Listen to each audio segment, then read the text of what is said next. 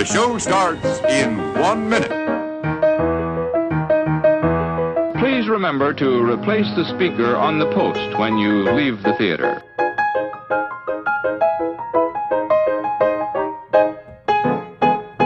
And now, on with the show. Hello and welcome to episode 71 of Saturday Matinee Theater, brought to you by your friends at the Long Box Crusade. We are back in jolly old England in a recording studio set up deep inside Sherwood Forest. I'm your host, Jared Albrecht, the yard sale artist. Some call me Sky Chief. And joining me, as always, is the little John to my Robin Hood. It is Pat Sampson, a.k.a. DJ Cristados. Welcome back to Sherwood, Pat. Oh, hey, Jared. I was just in the middle of thinking about something. Let me just finish this thought here. Change the oil, lube the lubrication radiator, and check it the tires. Hey, Jaredine, is there a spot in Sherwood Forest that I could get, a good lubrication done?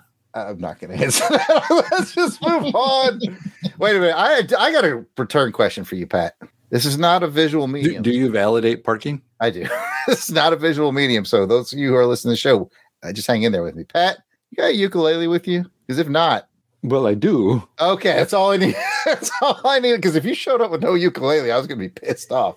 So saith the Sky Chief. All right. I see what you're trying to do. It's twice. I've slipped it in there. Also joining me is the ugliest maid Marian of all time. It is my older, wiser brother, Jason the Weasel Skull, not Sky Chief Albrecht. How are you today, Jason? Well, I'm feeling like a Sky Chief, Jared, but yeah, Pat, I need some help, man. Okay.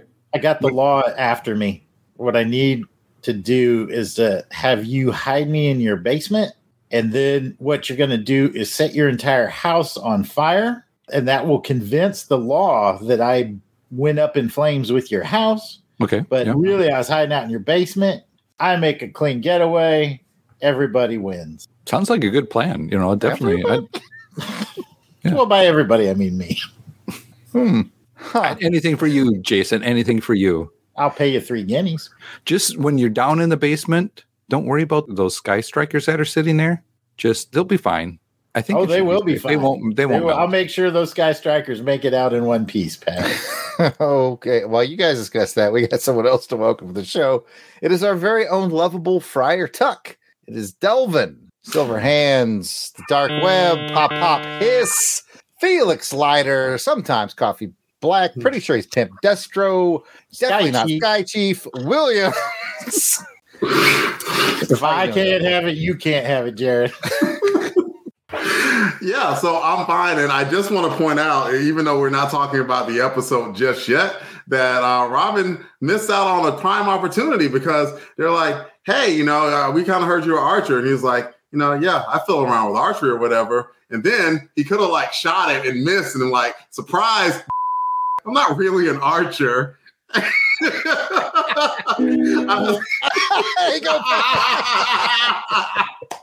Oh man, that worked out much better than I planned. I'm done. I am done. Oh well, now we've got all our inside jokes on the outside.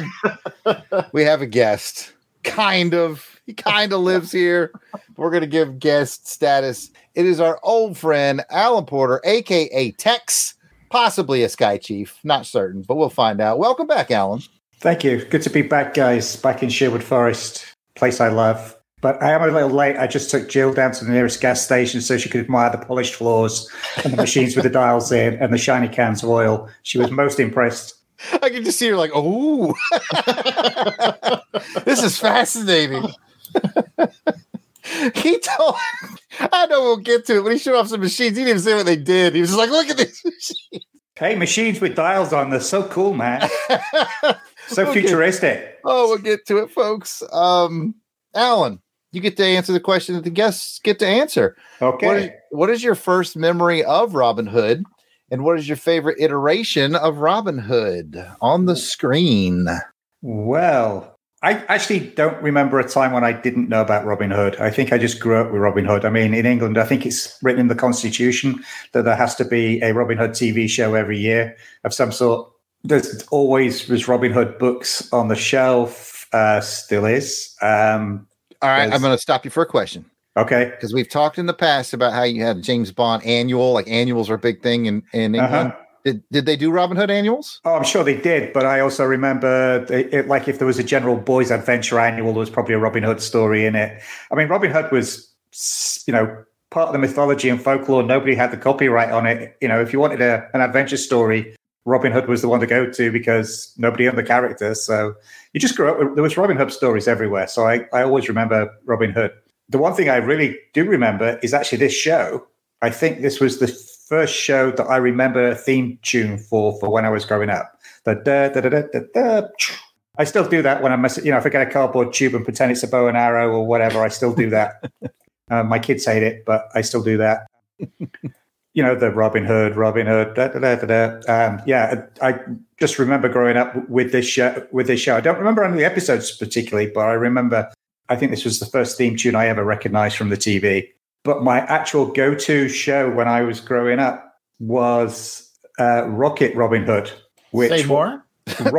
Tweedly Dee? Rocket Robin Hood? No, Rocket Robin Hood. Not the Jackson's version, not the Michael Jackson version. No. Rocket Robin Hood with a T. Rocket Robin Hood was a Canadian Saturday morning cartoon with basically Robin and his gang living on Sherwood asteroid, and they all had jetpacks and spaceships and fought bad guys in space. It was awesomely bad, and it also has an equally memorable, obnoxious theme tune, which I've already supplied Jared with, and he's probably going to insert right now. Come gather around me, space travelers surround me. Hark now to the ballad of Rocket Robin Hood. I may well confound you, astound you, spellbound you with heroes and villains, the bad and the good. Watch now as our rockets race here from afar, for now with our Robin we live on a star. 3, 2, 1, blast off! Band of brothers marching together, heads held high in all kinds of weather. With fiery blast a roaring rockets rise, beyond the earth, beyond the skies, at the side of Robin take your stand. With the gallant leader of the band, send a joyous shout throughout the land for Robin Hood. Well, Pat, it's the show, so probably, but Yes. but Alan sent me the theme and with the opening credits earlier today, and it looks so cool. It is exactly what we started. It's like futuristic Robin Hood. Like I used to watch Gilligan's Planet, if anybody remembers that cartoon. Same concept. Take something that's beloved on TV, put it in the future. Put it in space, put jetpacks on their back. You're good. Yeah. So that was my favorite Robin Hood growing up. But as I'll probably be doing this again, not too distant, I'll leave the rest of my more recent Robin Hood memories for next time I'm on the show. But in terms of favorite Robin Hood, I'm going to split it. Today, I'll tell you what's my favorite Robin Hood movie.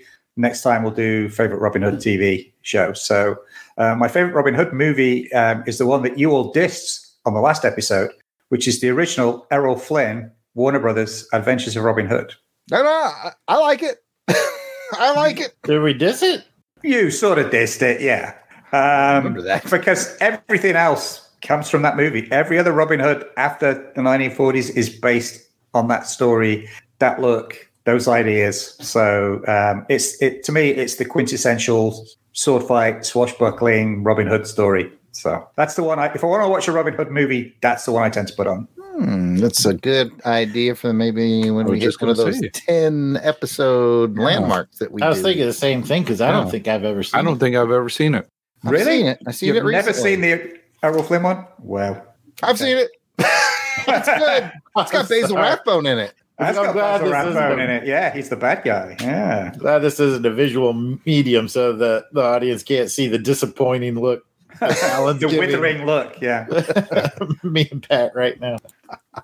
I'm accepted because I don't see anything. I've watched 8 movies.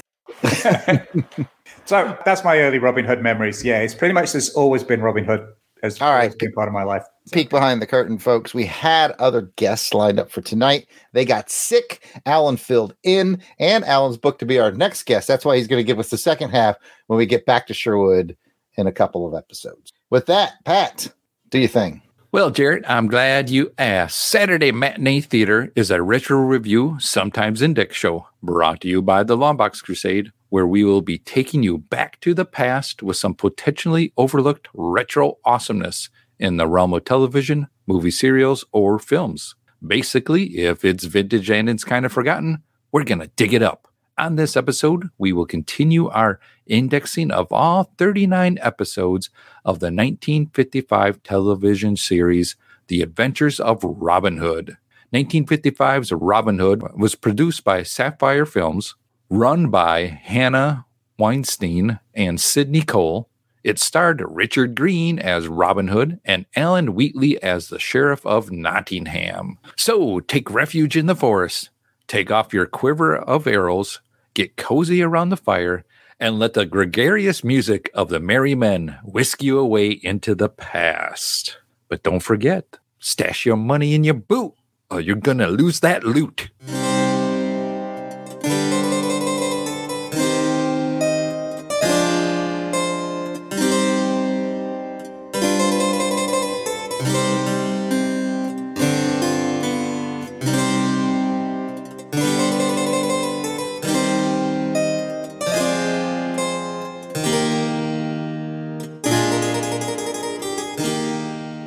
Okay, before we hand it over to Delvin for this episode's info, let's take a look, or in this case, listen to a commercial that would have been playing at the time of this recording back in 1955. This will help us get in the right time frame of mind, if you will, transport us back to the 50s. You'll see why I'm laughing. for this episode's commercial retro rewind, we have Texaco. Change the oil, have the car lubricated, check the radiator, check the tires. How will I ever remember all that? Oh, wait a minute, ma'am. You don't need to remember everything about your car. All you have to remember is one thing. Get in your car and drive it to your neighborhood Texaco dealer. He'll do the rest. Let's try it and see. There, that's the place. Nice, clean-looking station, isn't it? You see, ma'am, cleanliness and efficiency are habits with Texaco dealers. Well, go ahead, take a look around. That's where your car will be lubricated with Marfac, the lubricant that gives your car that smooth, cushiony feeling for 1,000 miles or more. Notice that up-to-date equipment. Looks as modern as tomorrow, doesn't it? No doubt about the kind of service you'll get here. And remember this, your Texaco dealer has nothing but the finest of products for your car. For instance, when it comes time to drain and refill your crankcase, you get the best motor oil your money can buy. Advanced custom-made Haviland. And that new top-octane Sky Chief gasoline not only delivers top power, but it also protects your engine from wear, because it's supercharged with Petrox, Texaco's exclusive petroleum-based non-metallic additive that leaves no harmful deposits. Reduces engine wear. Yes, indeed. Take a friendly tip from Harry Von Zell and get acquainted with your neighborhood Texaco dealer. You'll find that he's an expert at keeping that car of yours running the way it should all the time. You see, he knows how busy you girls are, what with getting the kids off to school and doing the shopping and the hundreds of other things you do. And he's anxious to keep that car of yours dependable, trouble-free. Get to know your Texaco dealer.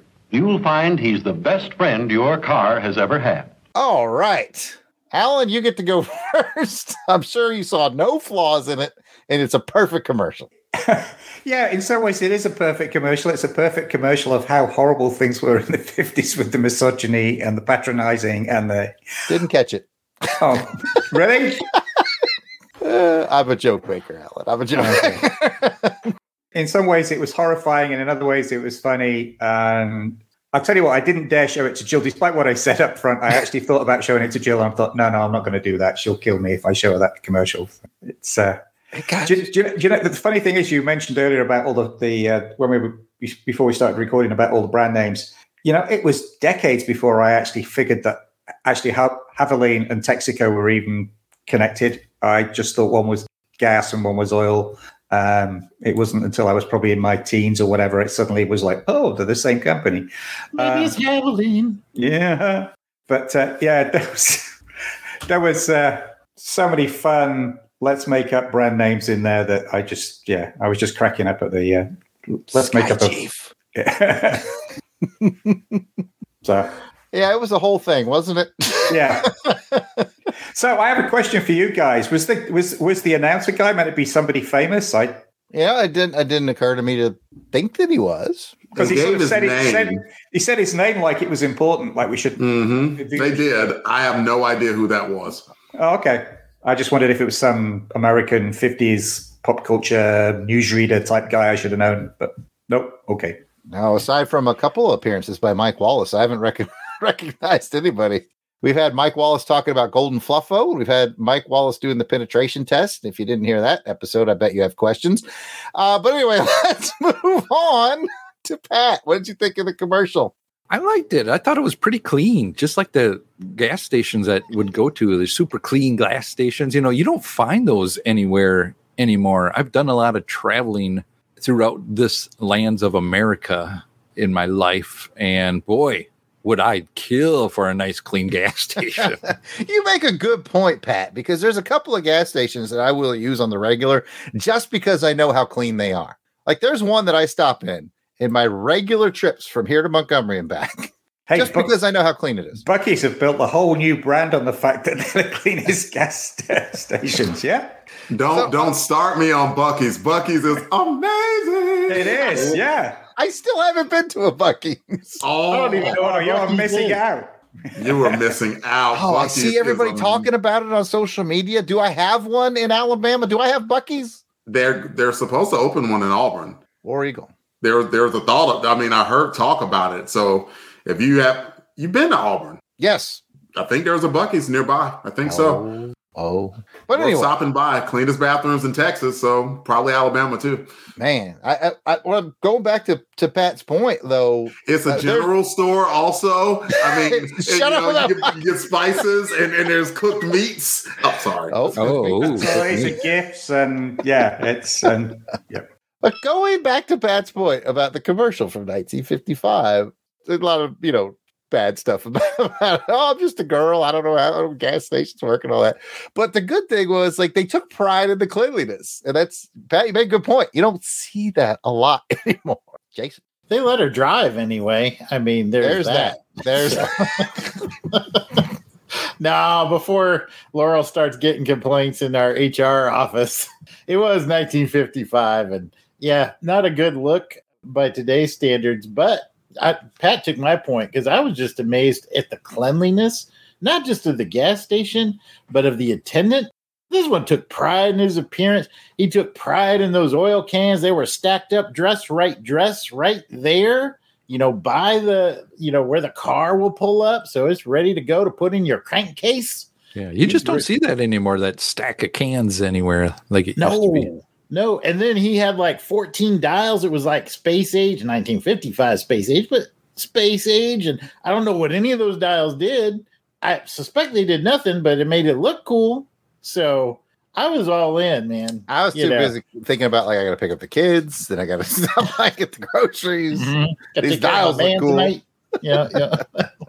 So yeah, no, I'm just going to repeat what Pat said. Really impressed by the cleanliness, orderliness, and how everything was really, to use the military term, strack. Everything is strack. Mm-hmm. Yeah, if I'm not, it might have changed in recent years. Last I checked, I think New Jersey was the only place that still had gas attendants. I know Oregon did. Oregon at least in the 2000s. I don't know if they got rid of changed it. that. I think New Jersey was the last holdout, and I don't know if they still do or not. Anyway, Delvin, you've got the mic.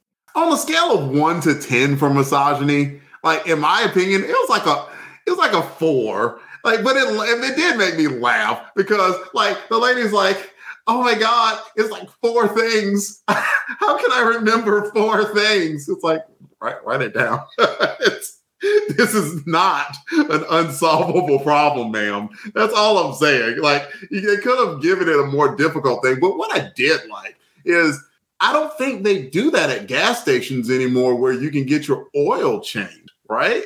That used to be very commonplace. And now that's not the case anymore. So it is kind of cool that you had a place that you can go, you can get your gas fill up, you can be sitting in a nice, clean station. It doesn't look like a bunch of grease monkeys are sitting around doing whatever. You can get your oil change and everything, and you can see what oil, and then you got all the cool futuristic gadgets. So there were selling points that Texaco was offering. It was kind of like an all services gas station, kind of like Buc-ee's, but not without, not the cooked meats. But nevertheless, it was still a good idea. I was interested just in the premise because, I was going to say, you know what? I mean, maybe guys could go there to get their oil changed, but probably not. It was probably seen as like, you go to another man and get the oil changed. Oh, hey man, I do it. I do it all the time. Like if my hands got dirty. I'm gonna clean my shirt. All right. Get any fresh meats while I'm waiting around for you to do my. We're gonna do this around the room. Who here changes their own oil? And I'm betting it's only Alan. Not for about 20 years. Oh, I thought you were such a car guy that you would. I am, but modern cars, I wouldn't even touch it. No. Oh, anybody here change your oil? No. Mm-hmm. No. I used to. One of my jobs as a younger boy was doing oil changes at a dealership that I worked for. Okay. So I would do it. I mean, I've changed my own oil back in college because, man, I wasn't about to spend that $14 on an oil change. Same. Come on, man. Yeah. I have changed my oil before, but like now, I make enough money. Somewhere the Marlboro guy who just takes his car apart just to put it back together is extremely disappointed in all of us. That's right. in heaven, because he's dead of lung cancer. See, I was told I couldn't do it anymore because I took my ratchet gun to undo the oil pan thing, and oil just went everywhere. I'm going to need that sound effect again. Excellent. All right. Now that we have all this, I can't believe we made it this far to the show. Let's get to the episode info. Delvin, save us all. Episode 2 was titled The Moneylender. The original air date was the 2nd of October, 1955. The director, Ralph Smart. The writer, Ian Larkin, with guest stars Leo McKern as Herbert the Moneylender, Bruce Seaton as Will Scatlock, and Alfie Bass as Edgar. As a reminder, all 39 episodes are available on YouTube. We highly encourage you to watch this episode before proceeding with this podcast, because not only is it just more fun that way, but Jared is about to give a synopsis about this episode, and we're going to discuss it. There's some spoilers heading your way, so if you haven't watched this episode, we recommend you pause here, go check it out on YouTube, then come back to join our discussion. It's only 26 minutes, y'all. Not that big of a time demand. For those of you who are watching along with us, we would love to hear your insights. Don't forget to comment about the show on Twitter using the hashtag I'm following Robin Hood, and Pat is up.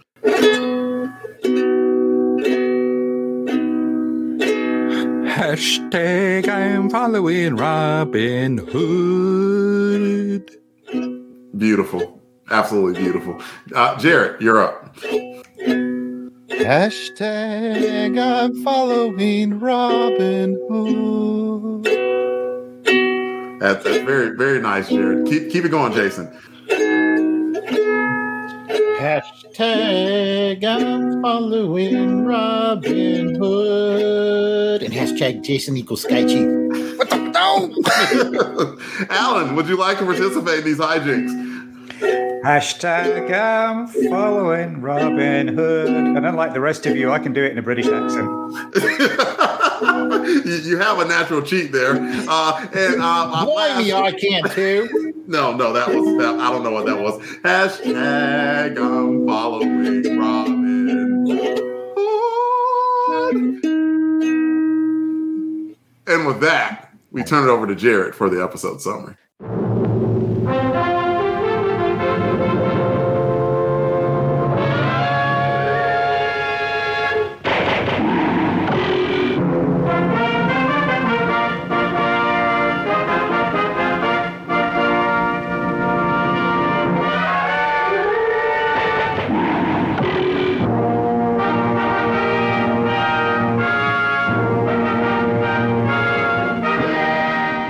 Robin Hood has officially joined the Outlaws of Sherwood and finds himself under the leadership of Will Scatlock. That's fun to say, by the way.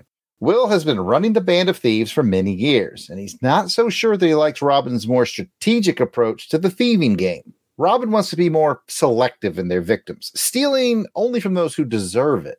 So Robin, with the help of Edgar, sets out for his first robbery. It's a cruel moneylender. After their successful and amusing theft, Robin returns some of that money to the poor people that the moneylender was preying upon. This, of course, upsets Will Scatlock. He wants all the money. But Robin points out that ingratiating themselves to the commoners of this land will make it easier to avoid the sheriff and his men. And wouldn't you know it, that exact thing happens when Scatlock makes an ill-advised raid on a wine delivery. One of the commoners that Robin assisted earlier sacrifices his home to save Robin and Edgar, which allows the wounded Scatlock to escape as well. Later, in Sherwood, Scatlock succumbs to his wounds, but not before realizing that Robin's tactics and leadership are sound. And Scatlock crowns Robin Hood the leader of the outlaws with his dying breath.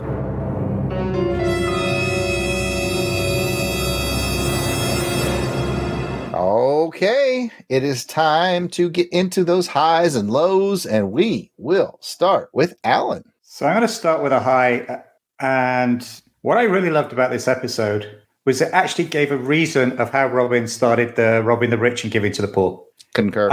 I think it's probably one of the only versions of Robin Hood where they actually explained how that idea came into his head, and the first time he did it, and sort of it laying that foundation for going forward. So I really loved that idea. And the fact that this episode, second episode in, makes sense to do that, just setting up the basics. But it's one of the few occasions I've actually seen it explained, and it made a lot of sense. That's, hey, this money lender's been charging people twice as much as they borrowed. So we'll keep the amount that they borrowed, and the extra interest we'll pay back to them. I thought was really cool. So that for me was a high. It was like, oh, cool. But just a general, again, if you watch this watched it a couple of times. The first time you watch it, it's like, oh, it's a fun romp. And then you start looking at it and it's like, hey, this is actually addressing some pretty serious issues within the band, within the group. Like, is Robin a freeloader to start with? Because Will's like, hey, you're not contributing anything. And Robin's like, no, we haven't yet, but I'm, eating all your food and taking shelter, and you guys are giving me security. It's about time I went and did something.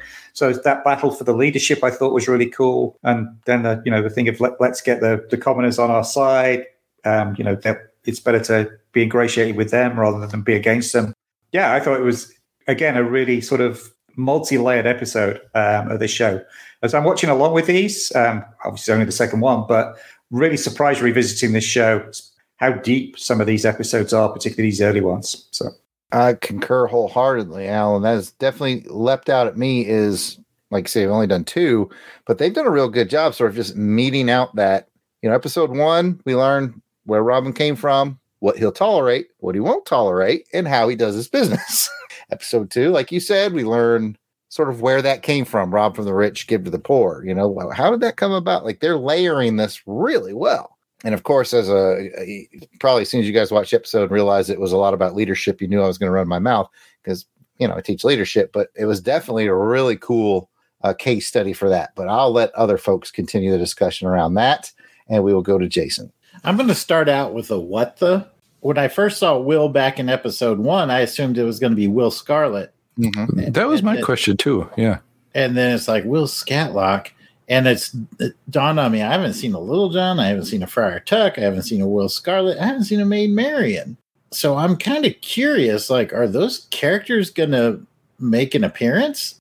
And I'm a little bit worried. So Jared shaking his head. So it seems like I'm on solid ground. We're going to be okay.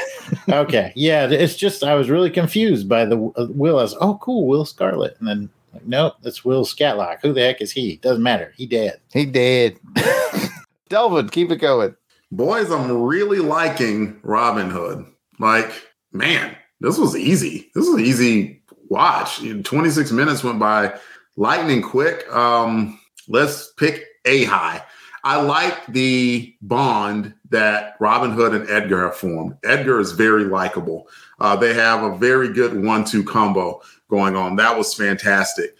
And I really like Robin Hood's, he kind of had a laid back approach, but not laid back in a way that even denoted freeloader or anything. It was more like I just saw, I can't remember who said it, but sometimes I stray away from these because it always seems to like go too macho or whatever. But some guy on some reel on Instagram was just saying that if you're an alpha, if you're one of the alpha people in the group, you're probably the quietest. And what was Robin doing for the most part? Taking in the whole scene. Like the whole time he was observing. He wasn't being overly boastful about any of his, past nobility. He wasn't being boastful about him being a military war hero. He wasn't being boastful about any of his weapons acumen. In fact, he was using it to teach. And only when Will Scatlock came and challenged him did he go a little bit more aggressive, and then just ended it with a bonk on his head, and so even then he had an opportunity to go overboard, and he didn't. He quietly bested him, but then went back to kind of that role of retreating. So tons of things to like about this episode, and that's a few of them. Absolutely. They just keep layering on layers and levels for Robin Hood. Jason was nervous that we haven't seen Mayberry and Friar Tuck. Like they're going to layer that on too, apparently. Because I just got to be patient. I know they're coming. Like want that instant gratification. I really like what they're doing here. What about you, Pat? It's your turn to chat. I'm agreeing with what you guys are all saying here is that, this is like a slow burn of Robin Hood and the lore that we know that's coming in. Like Jason, I was like, was that Will Scarlet? Where's Will Scarlet? What's going on here? And so when you just read his last name, because I didn't know what his last name was, I just heard him say Will. I was like, oh, well, so that wasn't Will Scarlet that died. And I was like, why are they killing off Will right away? It's good to see what they're building up here. And this episode, compared to the first episode, this one was kind of heavy in a way.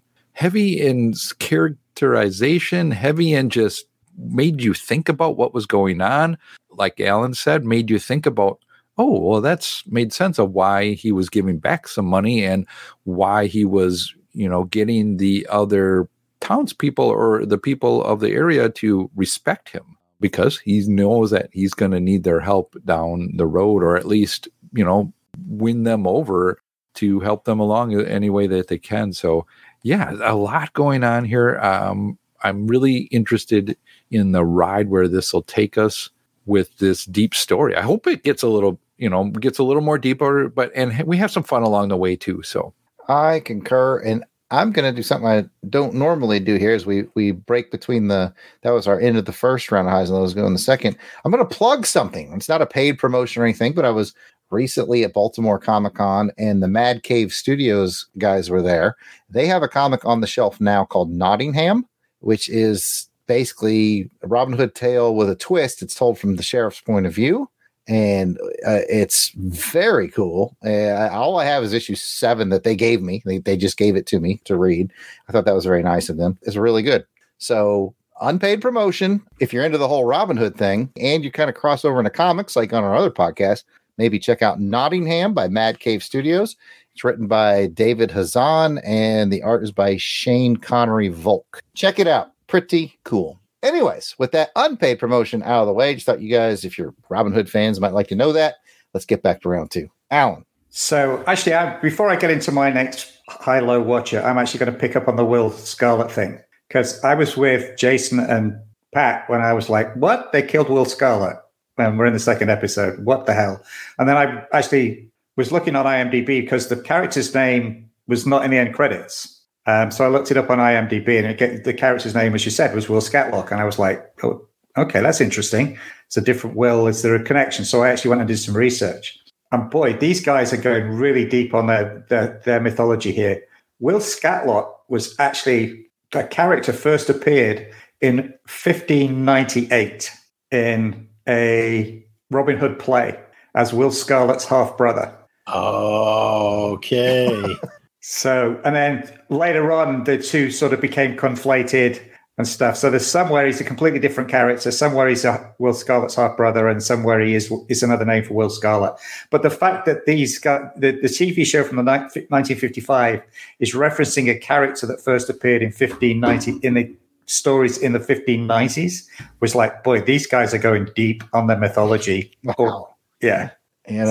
I learned from the Kevin Costner Robin Hood that Will Scarlet is Robin Hood's half brother, so is Scatlock his quarter brother? Well, yeah, I mean, everybody's got their own interpretation. I figure that's pretty cool. 1858 all the way to 1955.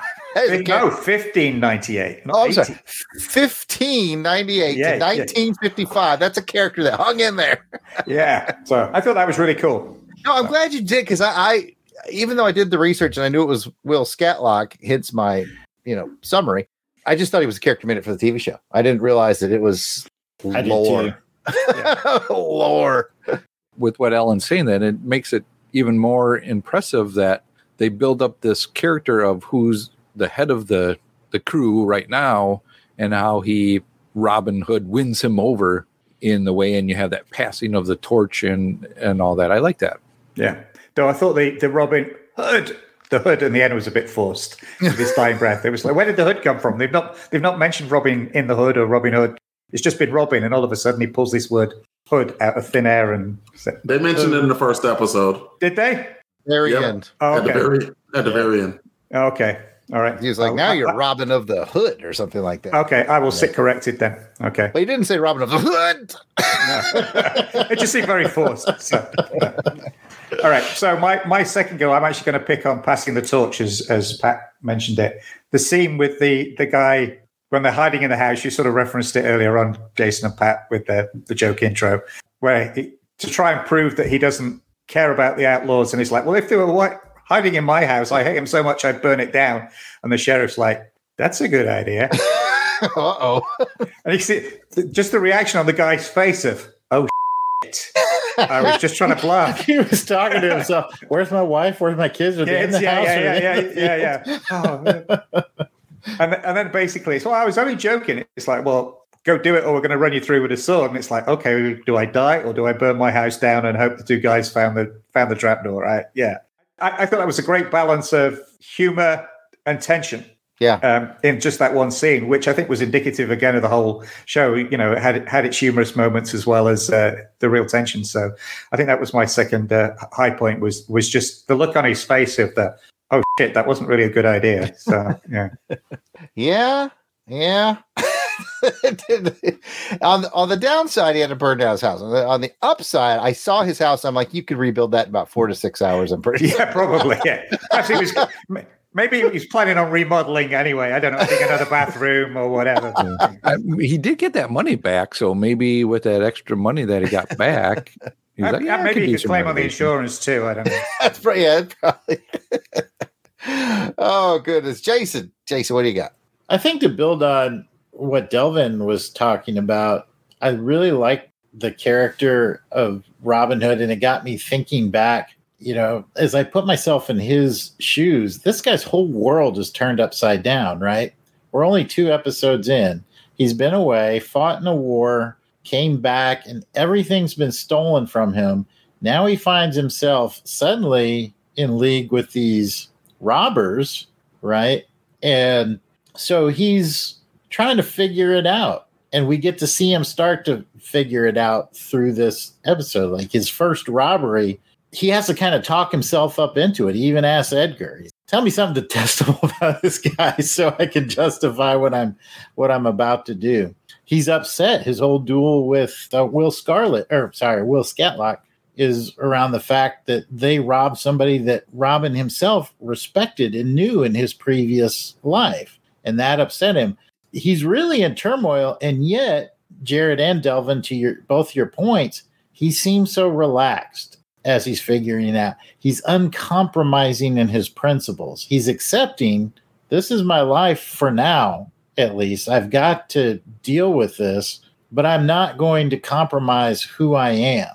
And I really appreciated that new level of nuance in the character. I will say, though, in kind of a bit of a low, I want to see him up the hand-to-hand fighting to like another 40%. I want that Flash Gordon 39 level, His bow and arrow works down point, but I want to see some improved hand-to-hand fight. Fair enough. I think your points are all well made. And I'm backtracking to that Nottingham comic book just for the listeners, it's a mature audience's comic. Don't buy it for your kids. All right, Delvin, I think it's your turn. We hadn't talked about the bad guy, the sheriff. Cunning. I think that if you have a great protagonist, then that protagonist is made even better by a great antagonist. And the sheriff seems pretty up to the task. Like when the moneylender was fooled, and first, he like showed a little bit of his ruthlessness, where it's like, I mean, you lost your money. I still got to get mine. So you paying up or what, dude? Like, so that showed he was kind of a jerk, but then it showed he was cunning, where as soon as he even heard the name Robin, is like, oh, hold up, wait, Robin? Really? Robin was one to say, all right, we got to set a trap for this dude. This dude is a problem. We have to take care of this problem now. And he didn't just sit back like one of a fat, lazy villain. He was out there in the field trying to take care of this problem, even to the fact that he, cornered that guy and forced him into a situation of like, oh, you'll burn down your house? Okay, do it. Do it now or I'll kill you. And it's like, okay. So the only thing that he didn't do, he did the bad guy trope of he didn't stick around and watch the body. Because had he may have figured out what was going on. That was his only flaw in the whole show, was that he kind of just walked away after doing the dastardly deed rather than seeing that the dastardly deed was done. Other than that, really good foe. So I'm interested to see how Robin and the sheriff clash in coming episodes, because I was really impressed with the sheriff too. Excellent point. Excellent point. Pat, you get to bring us home. So if you got a bunch of stuff on your notes, now's the time. I do have just a few things, and they're all kind of rolled up into one. I'm going to talk about the fight in this one. It was a good, I want to call it a shootout, because they didn't have guns. They just had arrows in this one. So it was, and you'd hear that arrow go by and, into what it would hit and all that. And I thought that was really cool. It's like, man, I haven't seen a good arrow fight in a long time. and I really liked it. It reminds me of just, going out as a kid with the bows and with the suction cups on the end, and you would just bing, bing. Lots of fun. But I had some questions on those arrow shots. There was a few that were a little awkward for me. And I want to start with at the beginning, when the guy asks Robin if he shoots, and Robin said, yeah, I do a little bit. I thought he asked him if he could, slice that arrow in half or whatever, right? Is that what he asked him to do? It sounded like he said, can you split it? Split it, yeah. And That's he did what it. I thought he said too. And he missed. Yeah. But then they're all like, ooh, man, that was a good shot. It was like, well, really? Was it? He didn't do it. Yeah, I thought the same first time I watched it. And then the second time I thought, well, did they mean, could he split the log? Oh, okay. Well, did the log split though?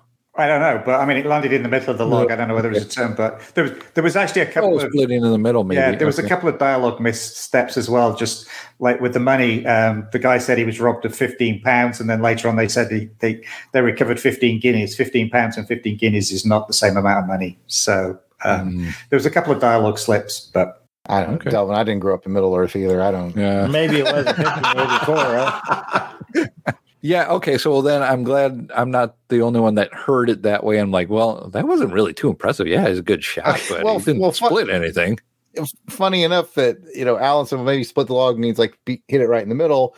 And then the no prize I gave to it was, I thought, well, maybe by can you split it, they mean where, he hit it, the first guy hit it in the log pretty high up on the pole. Okay. By split it, they mean can you hit the pole in that space that he left? That's how I know prize. That's how I know prize. That, like, maybe that's what they meant, like split the distance. Well, I kind of thought then too. I'm like, well, he's Robin. Everybody, we know he's a good shot. He didn't need to really play it off as like, hey, I'm better than you. Just let me, you know what I mean? I thought maybe he was just playing along with them to, get them to like him and all that, and just go, hey, I'm just one of you guys.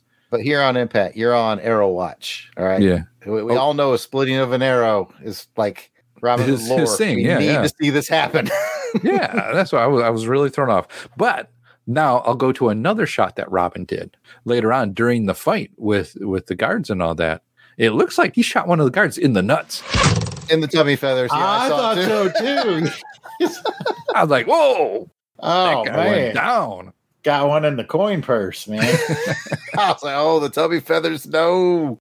I was like, oh, wow, boy, that's a good shot there. So, again, lots of fun just watching that. And just, we're so used to nowadays just seeing gunfights or things like that. But it's like, oh, wow, that's how they really would kind of fight back then. So it was interesting to see. They were splitting up there. How many arrows you got left? I actually love that bit about how many arrows, because going back to Delvin's point about the leadership, Robin's leadership, I mean, he's splitting up the troops and he's like, you guys take the wounded man, and he actually gifts them his own arrow and collects everybody's arrows and gives the remaining ammunition to the guys who are guarding the wounded man and taking the wounded man to safety, while he and Edgar go off to basically to distract the sheriff's men. Yeah, with no ammo, no arrows. They are completely unarmed. So yeah, I thought that was a great point of him going and collecting all the arrows and giving it to the guys who need to protect the wounded man. I thought was really cool. Yeah, it's funny you should mention that, because for a second I thought they were going to go a whole other direction with that. Like, hey, give Robin the arrows. It's kind of like give Michael Jordan the basketball, right? Like he's clearly going to be the best shot. Just give this dude the arrows. But it was cool when I realized, oh, he's leadership moment. He's handing him over to save this guy. Very cool. All right, guys, any wrap up burning thoughts before we go to? So as you guys all watched the first episode, which I did after I listened to your podcast, did you notice the recurring actor in a different role? It's my fun fact. All right, I'll shut up then. Okay. The dangers of not sharing the script with Alan.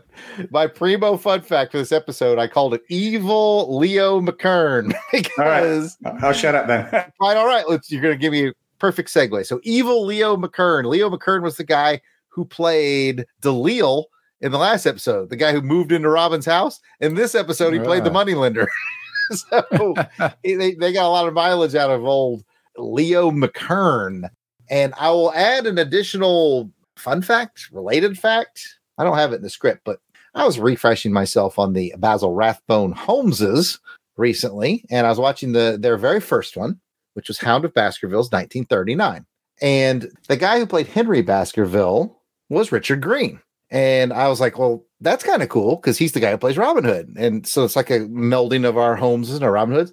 And then what fascinated me even further is Richard Green in the Hound of Baskervilles had top billing. It went Richard Green, Basil Rathbone, can't remember the lady's name who played the female lead, and then Nigel Bruce got fourth billing. I was like, wow, that's weird.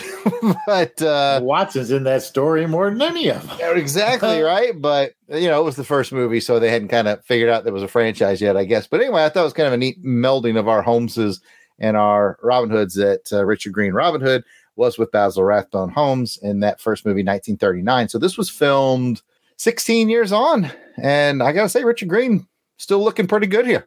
he's holding up all right. He's doing good. All right, guys, with that, it's time to get into our arrow rating. All right, if you give it 5 arrows, that means you loved it. 4 arrows means it's very good. 3 was just good. 2 was just okay. And 1, I did not like it. It burned my house down. So 1 to 5, Alan, we'll start with you. I'm pleading the Delvin fifth that I'm not going to give 5 this early on, only the second episode in.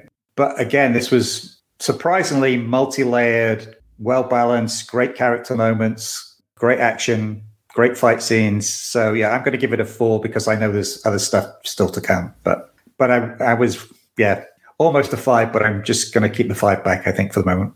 All right, so plead the Delvin fifth. It's more like the Delvin fourth, I think. But Pat, I'm going to give this a 4. Like Alan said, it had just about everything in it in a short amount of time. Good character moments, good action. Scenery was very cool too, just to see them out in the woods like that. Yeah, 4. Delvin. Guess I'm pulling a swerve on everybody. It's a 5 for me. I mean, I gave the first one a 4, and usually how I work is I'm like, okay, I'm not just going to start with a 5, but I mean, last episode was multi-layered and interesting. And then this one was also multi-layered and very interesting. And I am really liking the character of Robin Hood. I'm liking how he ascended to be a leader. I'm liking the nemesis of being the sheriff and how dastardly he is. It's the basis of a very good show so far, and I'm really impressed. It's a 5. Jason. I'm going to be at a 4. I'm really liking the show as well. If you would have told me I'd be liking this better than Batman, I wouldn't have believed you till I started really watching the show. I think this is much more interesting, much more layered, and very entertaining. I'm saving my 5 for when I see some Little John or Maid Marian or Friar Tuck.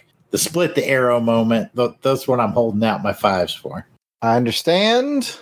I'm going to be the Edgar to Delvin's Robin, and I'm giving it a 5 with him in the forest. Hey, there he is. Like you guys said, this one was funny. It was a little scary. It had adventure. And you guys know me. As soon as I threw those leadership lessons in there, I was like, ooh, I could use this in class. And so, yeah, it's a 5 for me as well. So 4s and 5s all around. We got ourselves a mighty fine episode.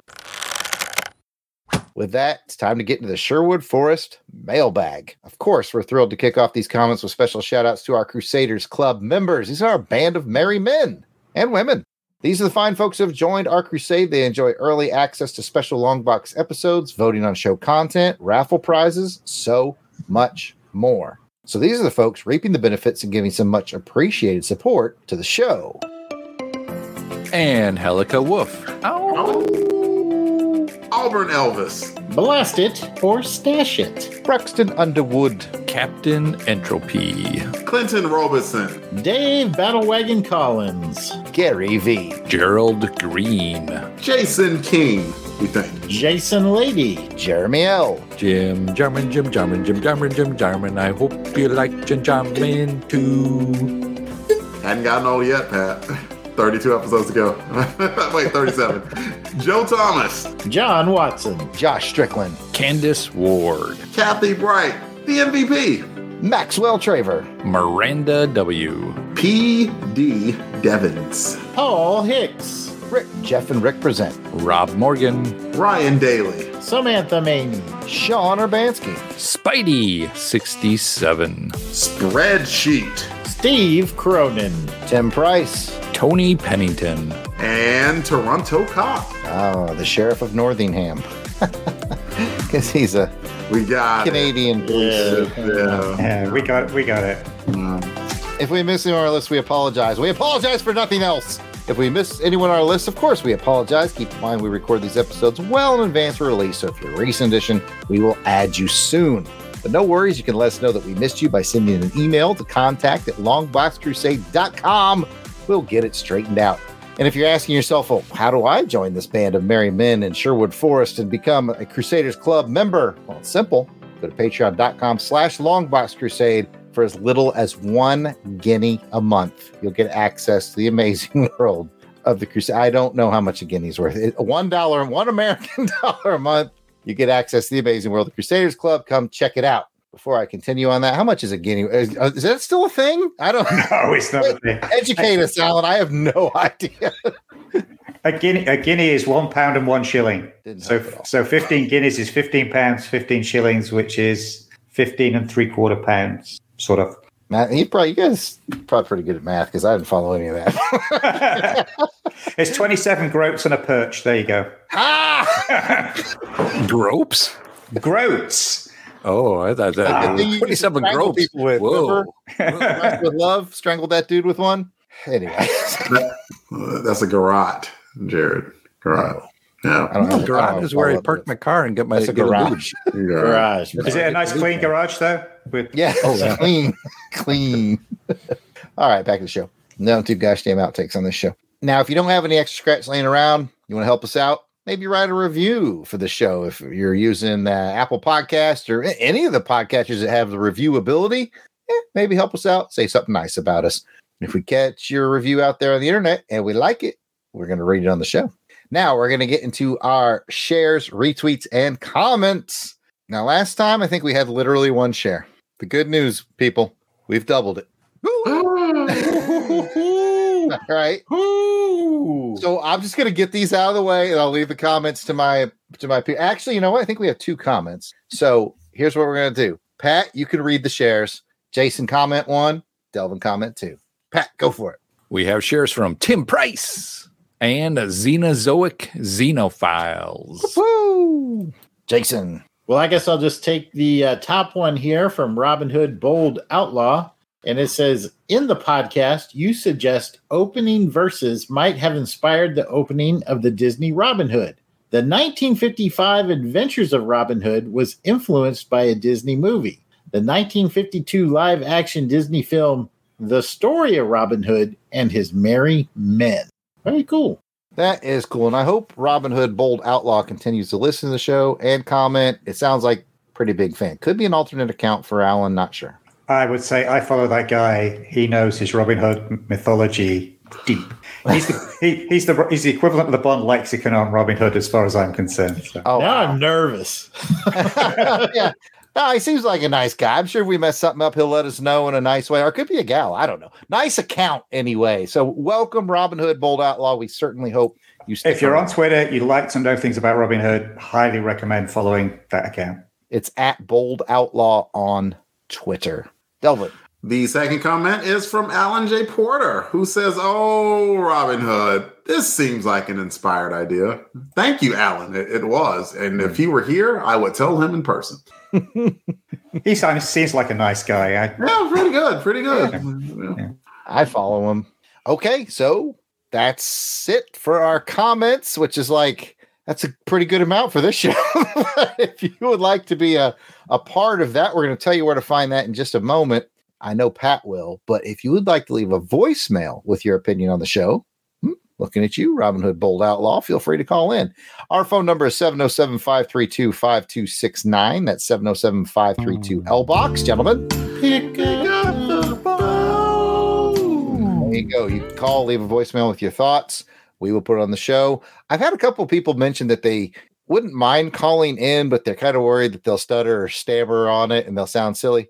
Here's a hint. We're going to edit you, make you sound nice. So you just hear what I sound like before it's the whole thing, man. It's all magic. But if you have that concern, or if you want to leave a voicemail and you didn't like it, leave a second one. Say, hey, this is my second one. Please disregard the first one. We'll do that for you. So 707-532-5269. We would love to hear from you and play it on the show. Jason, take us home. That's it for this episode of Saturday Matinee Theater. If you'd like to hear more from us in the realm of comic books, check out the Long Box Crusade. Pat, where can they find that? Well, Jason, I am glad you asked. You can find it on Apple Podcasts, Google Play, and mostly all the podcatchers that are out there now. We're also on www.longboxcrusade.com. You can also find us on Twitter, Facebook, Instagram, and YouTube, all at Longbox Crusade. Back to you, Jason. Well, thank you, Pat. And we also love James Bond within this group. So if you want to hear us on our track through all things James Bond, we go through the films, the comics, the original novels. We go through the music. We go through James Bond adjacent stuff like Man from U.N.C.L.E.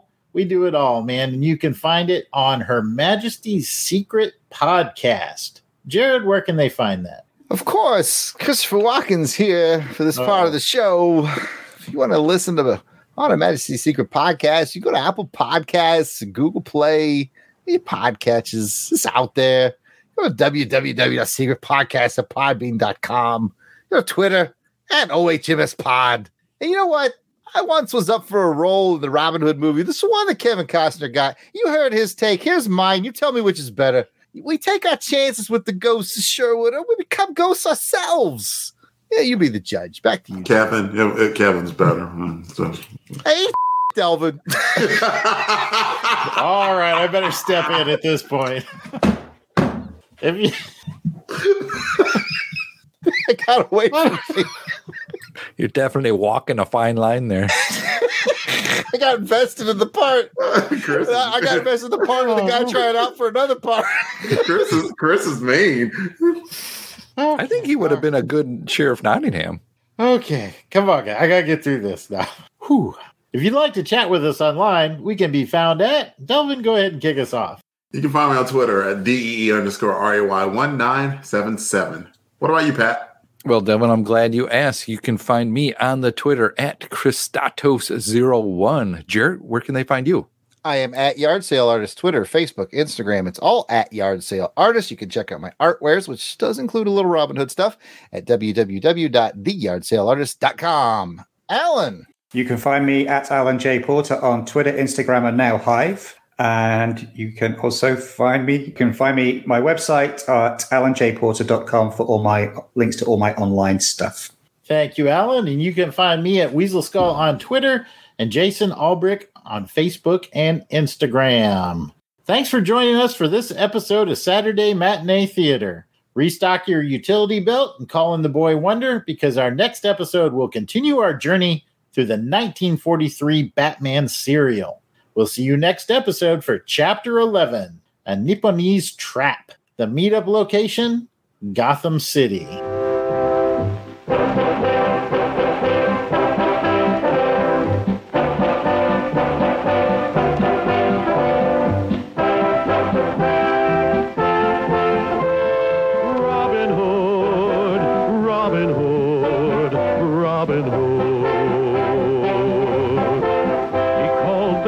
Archers to a tavern on the green. They vowed to help the people of the king. They handled all the trouble on the English country scene and still found plenty of time to sing. Robin Hood, riding through the glen. Robin Hood, with his band of men, feared by the bad, loved by the good. This film has been flown to the United States via Pan American World Airways. Outtakes. And let the gregarious. What? Jared. Is it gregarious? Gregarious. Okay. Can we change this word so he doesn't have to trip over? By episode 39, he's going to get it. You're just being cruel at this point, Jared. I am changing that. Gregarious. Okay, I got it now.